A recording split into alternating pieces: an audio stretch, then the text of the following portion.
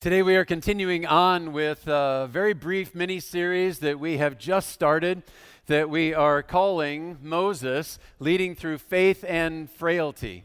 Moses leading through faith and frailty. We have recently been studying through the life of Moses from the Old Testament. We have looked at things like the burning bush and the crossing of the Red Sea and the wandering through the wilderness. And the thing is that not only is Moses someone that we encounter in a great way in the Old Testament, but Moses is also featured very prominently in the New Testament as well. In fact, he comes up almost 100 different times he's mentioned there. There's a lot that the New Testament writers have to say to us about who Moses was, and there are a lot of things that we can learn from Moses, and so the New Testament author is saying, let's bring these forward so that we might learn from them. But in order to do that, from his perspective, he says, we have to look back to the past. And looking back to the past is something that we all like to do, isn't it? I mean, don't we get nostalgic sometimes and we want to think back about some things that have happened? Now, for some of us, there's a lot more past to remember than for others of us who are here today. But it's something that's important for us to do, I believe. And I actually, not that long ago, ran across a box of things at home from my past. And so I thought, as we got started here today, I'd just share some of those with you. So I've got them over here. Somebody was asking, are you going to be doing magic tricks today?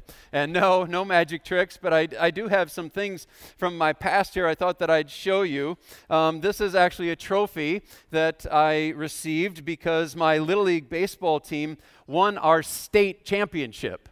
And so we went on to the regional championship, and if only we had won one more game at regionals, we would have made our way to Williamsport for the Little League World Series, but we failed. So we didn't get to do that. This was my glove, my old glove, and I'm kind of afraid to even put my hand in this thing anymore. But my parents tell me there was no sleeping with teddy bears, stuffed teddy bears for me, that I slept with my baseball glove and my baseball bat, and sometimes in my baseball uniform. Needed to get a life. What else do we have here? This is something, my picture dictionary. I had no idea I had ever done this. It just showed up in the box. And inside there are 26 pages, and there's one of the letters of the alphabet at the top of each page. And then there's a picture, and I had to label the picture with something. I had to draw something that was, started with that letter. And so we did so. And I thought I'd show you one of these. We're having a little technical difficulties today, but it might come up on the big screen. Can we get to that? All right. Here's the letter E. And you can see I was a great artist. I picked eel to draw for the letter E. And then I drew this guy here. And if you look at the bottom, I labeled this as an elder. I'm like 6 or 7 years old, and I'm like, yeah, I'm already into all things church, right? And so that was an interesting find. Along with that was my Bible instruction class Bible. This was the gift that they gave us for finishing up the class at age 12. It still got my name there in gold leaf. What else do we have here? We have my Pinewood Derby car that won absolutely nothing. I got one of my favorite candy bars from the past. Don't know why my parents ever let me eat Chuckles, but here we go. Best if used by 1982. So there's that.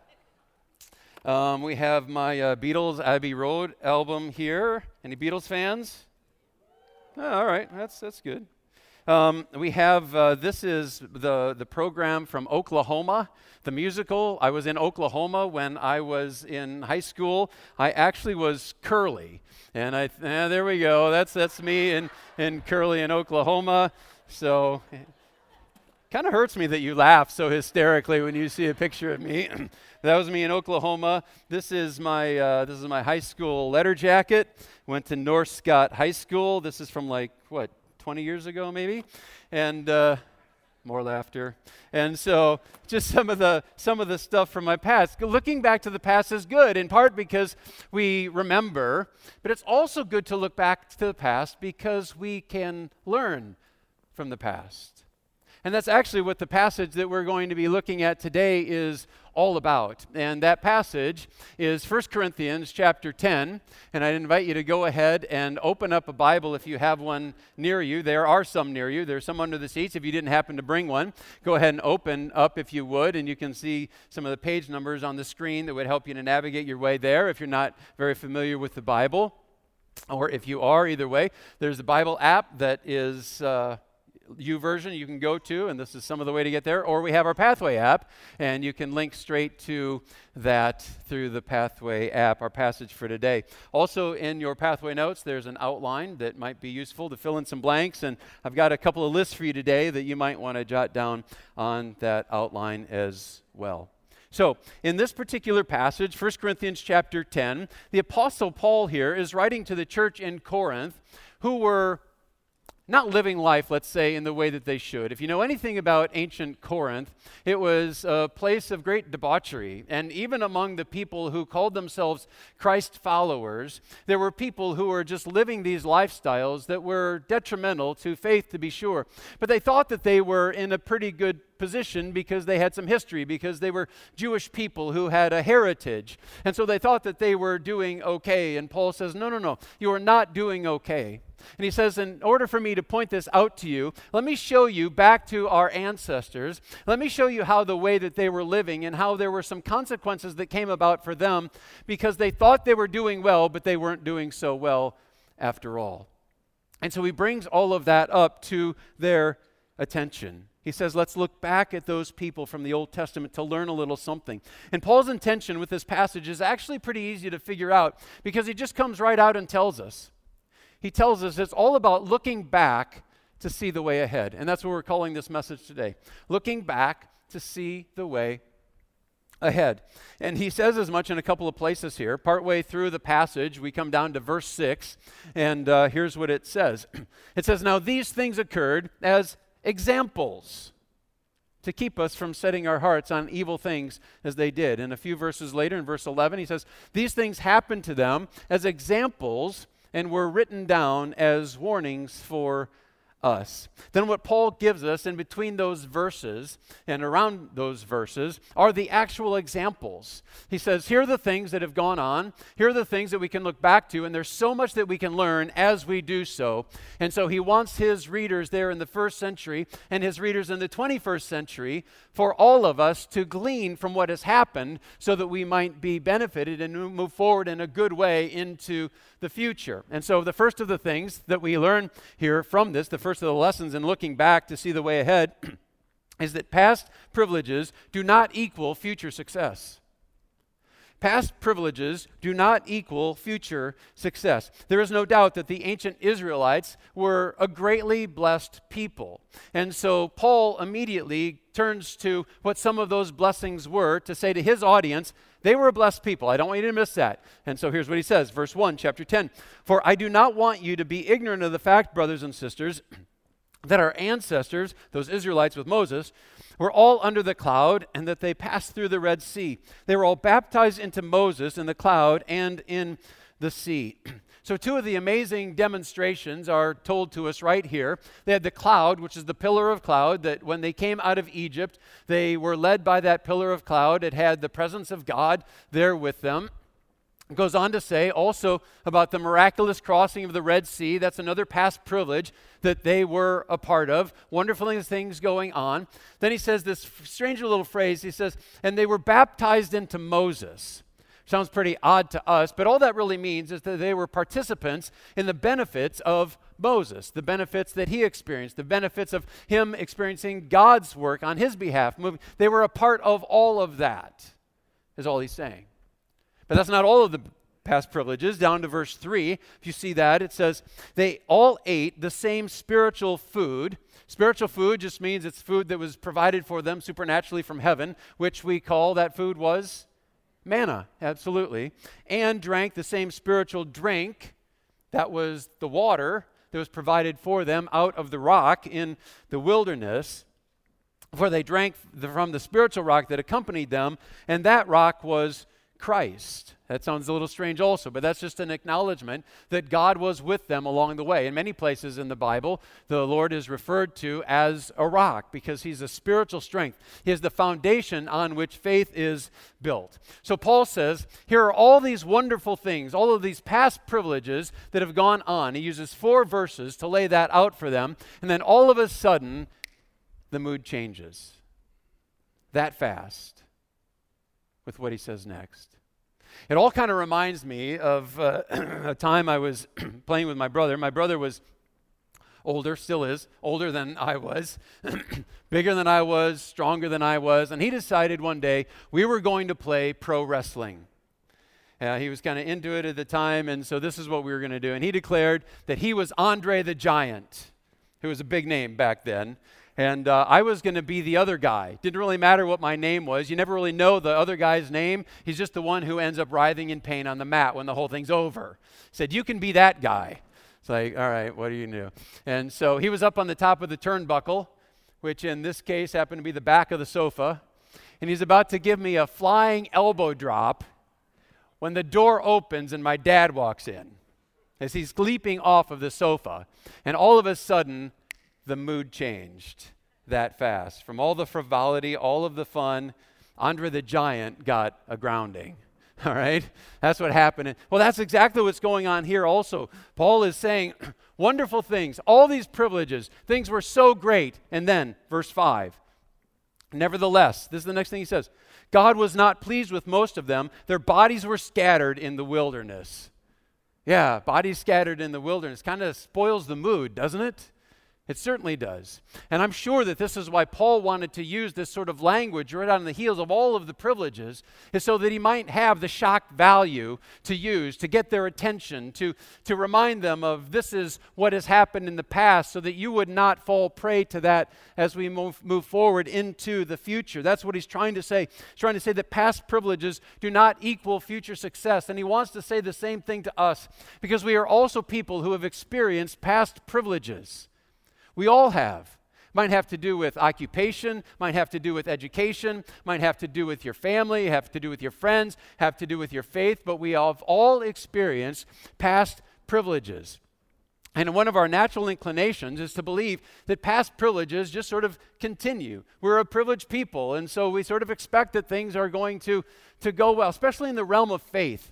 If you've come to a place where it's like, yeah, I've trusted Jesus as my Savior. I did that at one point, and so things are good. Things are good. And if you kind of slip up and you kind of fall aside for a little while, it's like, well, that's not that big of a deal because we've got the grace of God, right? And so it really doesn't matter that much how I live, and it could be that you haven't been experiencing sort of one-to-one correlation between here's something that I did that wasn't so good, and here was the consequence of it, and you haven't experienced that, but yet we all probably have come to a place where we sort of wake up down the road and it's like, how did I get here? How did I get here? Well, perhaps you got there because you were presuming on past success. You were presuming on past faith. You were presuming on things that once were true between you and God. There was a solid relationship. And then you just started to wander away thinking, well, everything's still going to be fine. Paul says to the Corinthians who felt that same way and were kind of living that same life, he says, no, that's not the way it works, because past privileges do not equal future success. Future success is based off the fact that we're living out a day-by-day devotion with God. And even though you might have gone a period of time and it's like, it doesn't feel like things have gotten all that bad for me, we just sort of wake up one day and it's like, I don't want to be here. I'm not completely sure how I got this far down this road. Well, you got that far down that road because one little step at a time, you marched your way down that road. Maybe presuming on past successes, thinking everything's just going to be fine because at one point I was fine. At one point I was comfortable with where I was. But now I'm somewhere else. And some of you have just come back to church because you woke up and you said, I'm not in a good place. I'm not where I should be. I was presuming too much on something that had happened before, that it would just continue, and it doesn't. And it's something that we will all come to the realization of if we allow that to go on. If we refuse a day by day by day devotion. Paul says it to the Corinthians and to us, don't presume on past success. be in there every moment, every day, all in. It's the first thing. Another benefit of looking back to see the way ahead is that bad models equal good warnings. And Paul uses 4 specific warnings for the people. And he's saying, let me show you some bad stuff that those people did that should be a good warning for you on what you should do or what you should avoid. So these next 4 verses just sort of march us through those. And the first of those comes in verse 7. It says this, do not be idolaters, as some of them were, as it is written, the people sat down to eat and drink and got up to indulge in revelry. The first warning is about idolatry. 4 different warnings we're going to take a look at. The first is about idolatry. This is a reference back to Exodus 32 when Moses is up on Mount Sinai and the people are down below and they're kind of getting impatient. Moses has gone like 40 days and they're like, well, we need to do something. And so they make the image of the golden calf. And some of you know that story very well. And they choose to march into sin instead of keeping their minds and their hearts focused on the true God. And we can fall into that same trap because we, like they, have certain expectations for what God's going to do. And when he didn't do it for the ancient Israelites, they made a golden calf. And when God doesn't do all of the things that we might expect for him to do in our lives today, we can start to turn our back on God also. And we can start to push him away or just start to drift away a little bit because we're not satisfied with the way that he has been providing for us in our lives. And what we need to understand is that turning away isn't just sort of a momentary lapse. When we turn away from God and we turn our back on him and move in another direction, whatever direction we move in is idolatry. Because we're saying, I'd rather have this than you. Now, certainly that's not going to be bowing down to a golden calf for us, but we bow down to other altars of home, of car, sometimes of family, of spouse. You can worship your spouse, possessions, pleasures. First of the warnings he gives is that of idolatry, and we all succumb to idolatry. Second warning comes in verse 8. We should not commit sexual immorality, as some of them did. And in one day, 23,000 of them died. Second warning, sexual immorality here. Paul is looking back to Numbers 25, where the people ran after their own pleasures instead of the will of the Lord, and they ended up committing all sorts of lewd acts with foreign women and worshiping foreign gods, false gods, and the like. And there is a very severe punishment, judgment, that comes upon him. We just read about it here in this verse. And sometimes we wonder why the punishment has to be so strict. When we look at the activities of God in the Old Testament, we wonder, why does it have to be that way? Why can't it just be more, let's just do some grace and give them the benefit of the doubt sort of thing? Well, I think our lack of understanding in this oftentimes stems from a lack of appreciation for the vile nature and the defiance toward God that really is. If God is holy and if he has created us and fashioned us and given us life and a purpose and a meaning and a call to go forward, and we're just blatantly disregarding what God would have for us. In fact, we're not just disregarding what he's calling us to positively, but we're choosing to engage and directly oppose him negatively and in the activities of our life. Certainly, the sorts of activities that we see are in bounds for God. If he is the one who has established us and set us up and given us opportunity for life and for health and for meaning and for purpose, then we are in his care and we have a responsibility. And friends, the fact of the matter is, the judgment that we see here on these people who blatantly and consistently defy God, when I know of the mercy that I've received, when you know of the mercy that you've received, that doesn't cause me to question God's grace. It confirms it because I see it in my own life and you've seen it in yours. A couple of warnings: idolatry, sexual immorality. The third comes in verse 9. We should not test Christ as some of them did and were killed by snakes. The third warning is about defying God, This is a look back at Numbers 21, where the people charge God with unfaithfulness and saying, well, he didn't provide us with bread, he didn't provide us with water, and we don't like the food that he gave us. It's like we'd rather be back in Egypt under Pharaoh than we would be with Moses, and by extension with you, God. And the punishment was that snakes came into the camp. And I don't know about you, but that would definitely get my attention if they started crawling around. I'm kind of like Indiana Jones and Raiders of the Lost Ark. You know, they open up where the ark is down inside the well, and down on the floor there are snakes slithering all over the place. He just says, snakes. Why does it have to be snakes? I feel the same way, and I think these people did too. But there was a cure, and the cure was that that Moses would put a snake up on a pole, and if the people would look at it, they would be cured.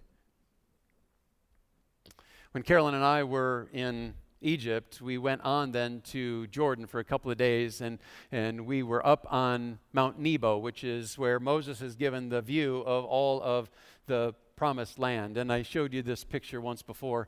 This is actually the shot from Mount Nebo down into the Jordan Valley. The Jordan River runs right along here. It's hard to see in this picture. It's actually not that big.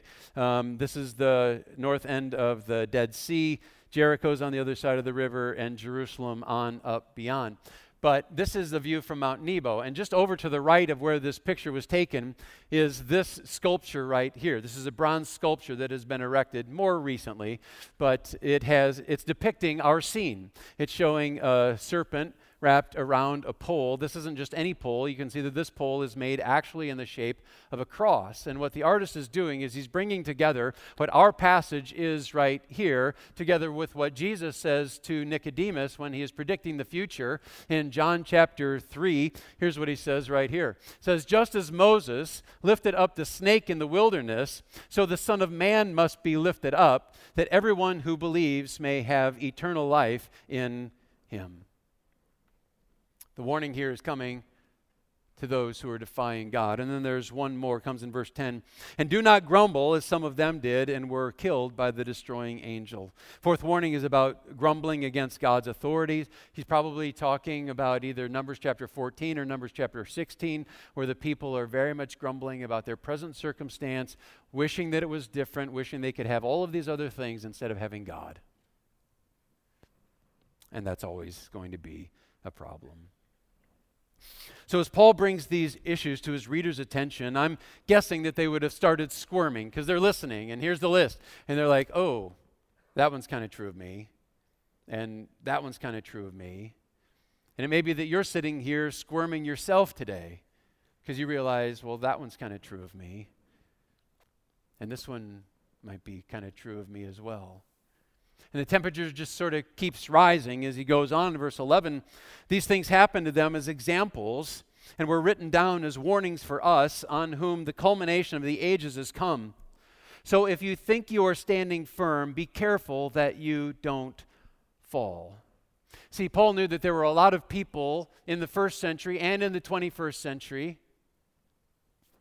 who were standing firm, or thought they were standing firm when they weren't really. They were, as we were talking about before, sort of relying on something that had transpired in them at some point in the past. And because they had that moment in the past with God, because they had the experience of, in their case, being an Israelite, being a part of the chosen race of God, that they can kind of live however they want. And as a result, in Corinth and in ancient Israel and today, people are standing firm. Paul says, be careful. Be careful how you assess the quality of your present spiritual condition. Because for many people, they think they're standing firm. He says, be careful about thinking you're standing firm lest you would fall. He's just saying, do a serious and honest evaluation of what's really going on in your heart. Friends, that's what I'm calling you to do today. That you would do a serious and honest evaluation to what's going on in your heart and in your life. Do you just think you're standing firm while all the time you're falling? Just further away from where God would have you to be? Are you genuinely walking closely with Him? This is such a concern for Paul. If you just rewind a little bit to the last chapter, right at the end of chapter 9, he talks about running the race. And he says he wants to run in such a way as to win the prize. But what he's afraid of, and what verse 27 talks about, is that he recognizes the possibility of being disqualified altogether. He's writing to a group of believers here, friends, being disqualified for the prize, living life in such a way we think we're standing, but we're really falling. We think we're in when really we're out. And that our lives really have no significant spiritual meaning or dynamic at all. He's trying to sober us up. And so he uses some bad models to provide for us good warnings. Then there's one more thing here as well as we go on. One more key truth that Paul gives us is that being tempted does not equal giving in. Being tempted does not equal giving in. To people who are prone to giving into temptation, he says in verse 13, "No temptation has overtaken you except what is common to mankind. And God is faithful. He will not let you be tempted beyond what you can bear. But when you are tempted, he will also provide a way out so that you can endure it." Some of you are like, I know that verse, but you didn't know it was here. You didn't know the context that it had been given in, where there are all sorts of temptations that have been given into. Now, just because there is temptation doesn't mean that you will necessarily fall into it. Temptation in and of itself is not sin. It's when we choose to give into it. But temptation is going to come. He doesn't say here, if it happens. He says, the verse says, when it comes. But it doesn't mean you automatically give into it. Temptation may draw you in, but you always have a way out. Temptation may draw you in, but you always have a way out, because the promise that he gives to us here, but when you're tempted, he will also provide a way out so that you can endure it. And that's great. But how? But how? Do I just hope for the best when the moment comes? Or is there something that I can proactively do to assist me when that moment happens? Because for us, how often does it happen that the temptation comes and we're in before we really even think about it? Happens all the time. So there's some things that we can do that help us to sort of pay better attention, to be more equipped when the temptation comes. So what are some of those things? Let me give you a few. The first of those, first way that we can look at this is to consider Jesus. Because Jesus himself was tempted 3 different times. And if you look at that passage, each time what it says is Jesus responds to the temptation. He says, as it is written. Then he quotes a verse from Scripture. That is so powerful. The first way to help us to overcome temptation is through the Word of God. That's what Jesus was doing. He was allowing the Word of God to be in him and to wash through him. And so when the temptation came, he had plenty of store to draw from, to assist him in the moment, to make sure that he was awake to the reality of what was going on so he didn't get sucked in before he had opportunity to defend himself in the moment. The Word of God.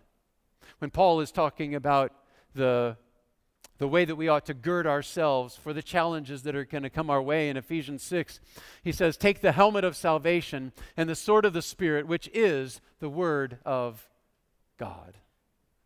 First way to overcome temptation is to be sure that we're in God's Word, that we're reading it, that we're allowing it to wash over us and through us, and that we would memorize it so that we might know it, so that it will prepare us for when those moments come. Second practical step to deal with temptation is what Jesus told the disciples to do. When he was with them in the Garden of Gethsemane, he said this, watch and pray so that you will not fall into temptation. The spirit is willing, but the flesh is weak. The second is to pray. He promises the ability to overcome, but how often are we down the road and it's too late? But if we pray, we are constantly keeping in connection with God. And as we do so, our minds are more and more focused on him. And we will have more and more attentiveness to the circumstances that are coming our way. And then, one more practical step for dealing with temptation comes in 1 Timothy 1, where Paul is giving young Timothy some advice for overcoming some specific temptations. And it's there that he says this, but you, man of God, flee from all this. That's the third benefit for overcoming temptation, or the third tactic is just to flee. If you know you're in a situation where you're tempted, get out of there. Get out of there. It's not rocket science. Or if you know that there's a situation that may very well tempt you, don't go to that place. Don't hang with those people. Don't visit that website. Been thinking about looking back to see the way ahead, and certainly the actions of the ancient Israelites show some extreme dangers and should provide for us some very strong warnings. But the fact is, you don't even need to look back that far, do you? Because we have some other examples all around us. You've seen the train wrecks of people who are in your life, maybe in your workplace, maybe in your family, maybe in your neighborhood. You saw the way that they walked, the direction that they went. And you saw the negative consequences that came about in their lives. And it's like, I need to learn from that. But how often do we go about repeating the mistakes of the people that we see all around us? Happens all the time. We give in all the time because it's like, well, if I don't experience for myself, it might not be real. And there we are. Or you might not even have to look to the example of other people, because you can look to the example of your own past. Because all of us have taken those steps where it's moved us down a road where we gave into the temptation that came upon us. And we've seen the negative consequences that have come in our own life. And it should be something that just pushes us away from those activities. But how often is it that the things that tempt us are the things that we just continue to go back to? We continue to run back to them again and again and again. It seems that for all of us, there are just certain areas that we're more tempted than in other areas. And it keeps drawing us in. And you know what those are. Right now, while I'm talking, you know what some of those are. But instead of fleeing and running away from it, no shame in running from temptation. Instead of running away from those things that are landmines for us, we find ourselves tiptoeing around them. In fact, sometimes I'll get someone who will come and they'll ask me, how close can I get to this before it actually becomes sin? And if that's something that you wonder, if that's something that you do yourself, I'm tempted, I want to go there, I'm pretty sure I can go this far, and it's still not sin, I'm going to go that. You're already stuck, you're already snagged. The trap has already caught you, because you are choosing to toy with temptation instead of running the direction of Christ and giving him your whole heart and soul and mind and strength, which is what he calls us to. Not a life of kind of living 1 foot here and 1 foot there, 1 foot kind of pursuing the temptation because it's a lot of fun, and I certainly have a desire to do that, and so I can kind of give in a little bit over that direction, and then, well, it's church, it's time to get serious. No.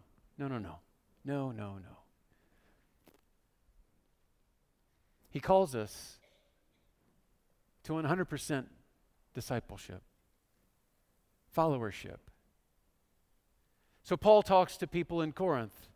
He says, you think that you are standing when really you are falling. You need to move yourself in the direction of Christ. And he says to us today, you are people who think you're standing, you're relying on other things, you're allowing yourself to tiptoe around the landmines of temptation and sin in your life. Don't even go there. Turn your back on that. Don't make those your idols. Turn to God and worship him and give all of heart and life to him. There are all sorts of temptations that come upon us. You face them all the time. Temptation in the workplace. Maybe you're a salesman and you need a deal so bad. And if you just fudge the numbers a little bit to your client, if you just make them a promise, you know you're not going to fulfill it, but you got to put bread on the table at home. And sales have not been going well. I've got to get this sale. What are you going to do? School's starting back up all over the place. You're going to be in some class. You're going to be taking some test. Right over there is a smart girl. She's got the answers. You don't know the answer. And Dad is going to be blistering mad if you don't do well on this test. I've got to do well. What are you going to do? In your relationships, what's it going to be about? The things that God calls you to are clear, the nature of the relationships we should have with our spouse and with our kids, but temptations are going to come upon us. What are you going to give into? Where are you going to stand strong? You can, as you allow the Word of God to be in you, as you pray, as you flee from those things. Doesn't mean temptation is going to stop. It will keep coming. And there's no sin in the temptation itself. The sin is when we choose to not pay attention to what the warnings are here and allow ourselves to step into it. So what are those things for you today? What are those things that are constant temptations for you? How are you going to take and apply what Paul is trying to talk to us here? Whatever that temptation is, whatever the sin that it leads to, you can look to all sorts of examples of where that's taken everybody else. Why is it going to take you somewhere different? In the moment, sure, it'll bring you everything that you want. But very soon after, it'll steal everything that your heart really needs. What's it going to be? And one of those areas for you today, I just pray that you would learn from the examples that Paul brings us, the examples that the people around you provide for you, the examples of your own past, and that you'd walk completely and wholly toward God, loving Him with all your heart and soul and mind and strength. Our Heavenly Father, we are people who get tempted. We are people who too often give in. That's not where you want us to be. In fact, you're so serious about us moving in a different direction that you provide examples for us. Then you provide Paul to shine a spotlight on the problem, on the issues. Lord, we're people who fall into a place of thinking we're standing firm. Convict us, Lord, of those areas where we're standing firm on something that once was real that isn't so real anymore, lest we fall. Thank you for your promise of walking with us in the midst of the temptations that come our way and giving us the power to overcome. Lord, I just pray that we'd be willing to acknowledge it. Because for so many of us here, we already know what we need to do. We know the things we need to avoid. We know the things that we ought to flee. It's just that we choose not to. So Lord, I pray you would bring us a courage and a conviction that we'd stop tiptoeing around landmines and that we'd follow hard after you. Lord, give us courage. Give us the boldness to go there. Give us the determination to live all for you, we pray. In Jesus' name, amen.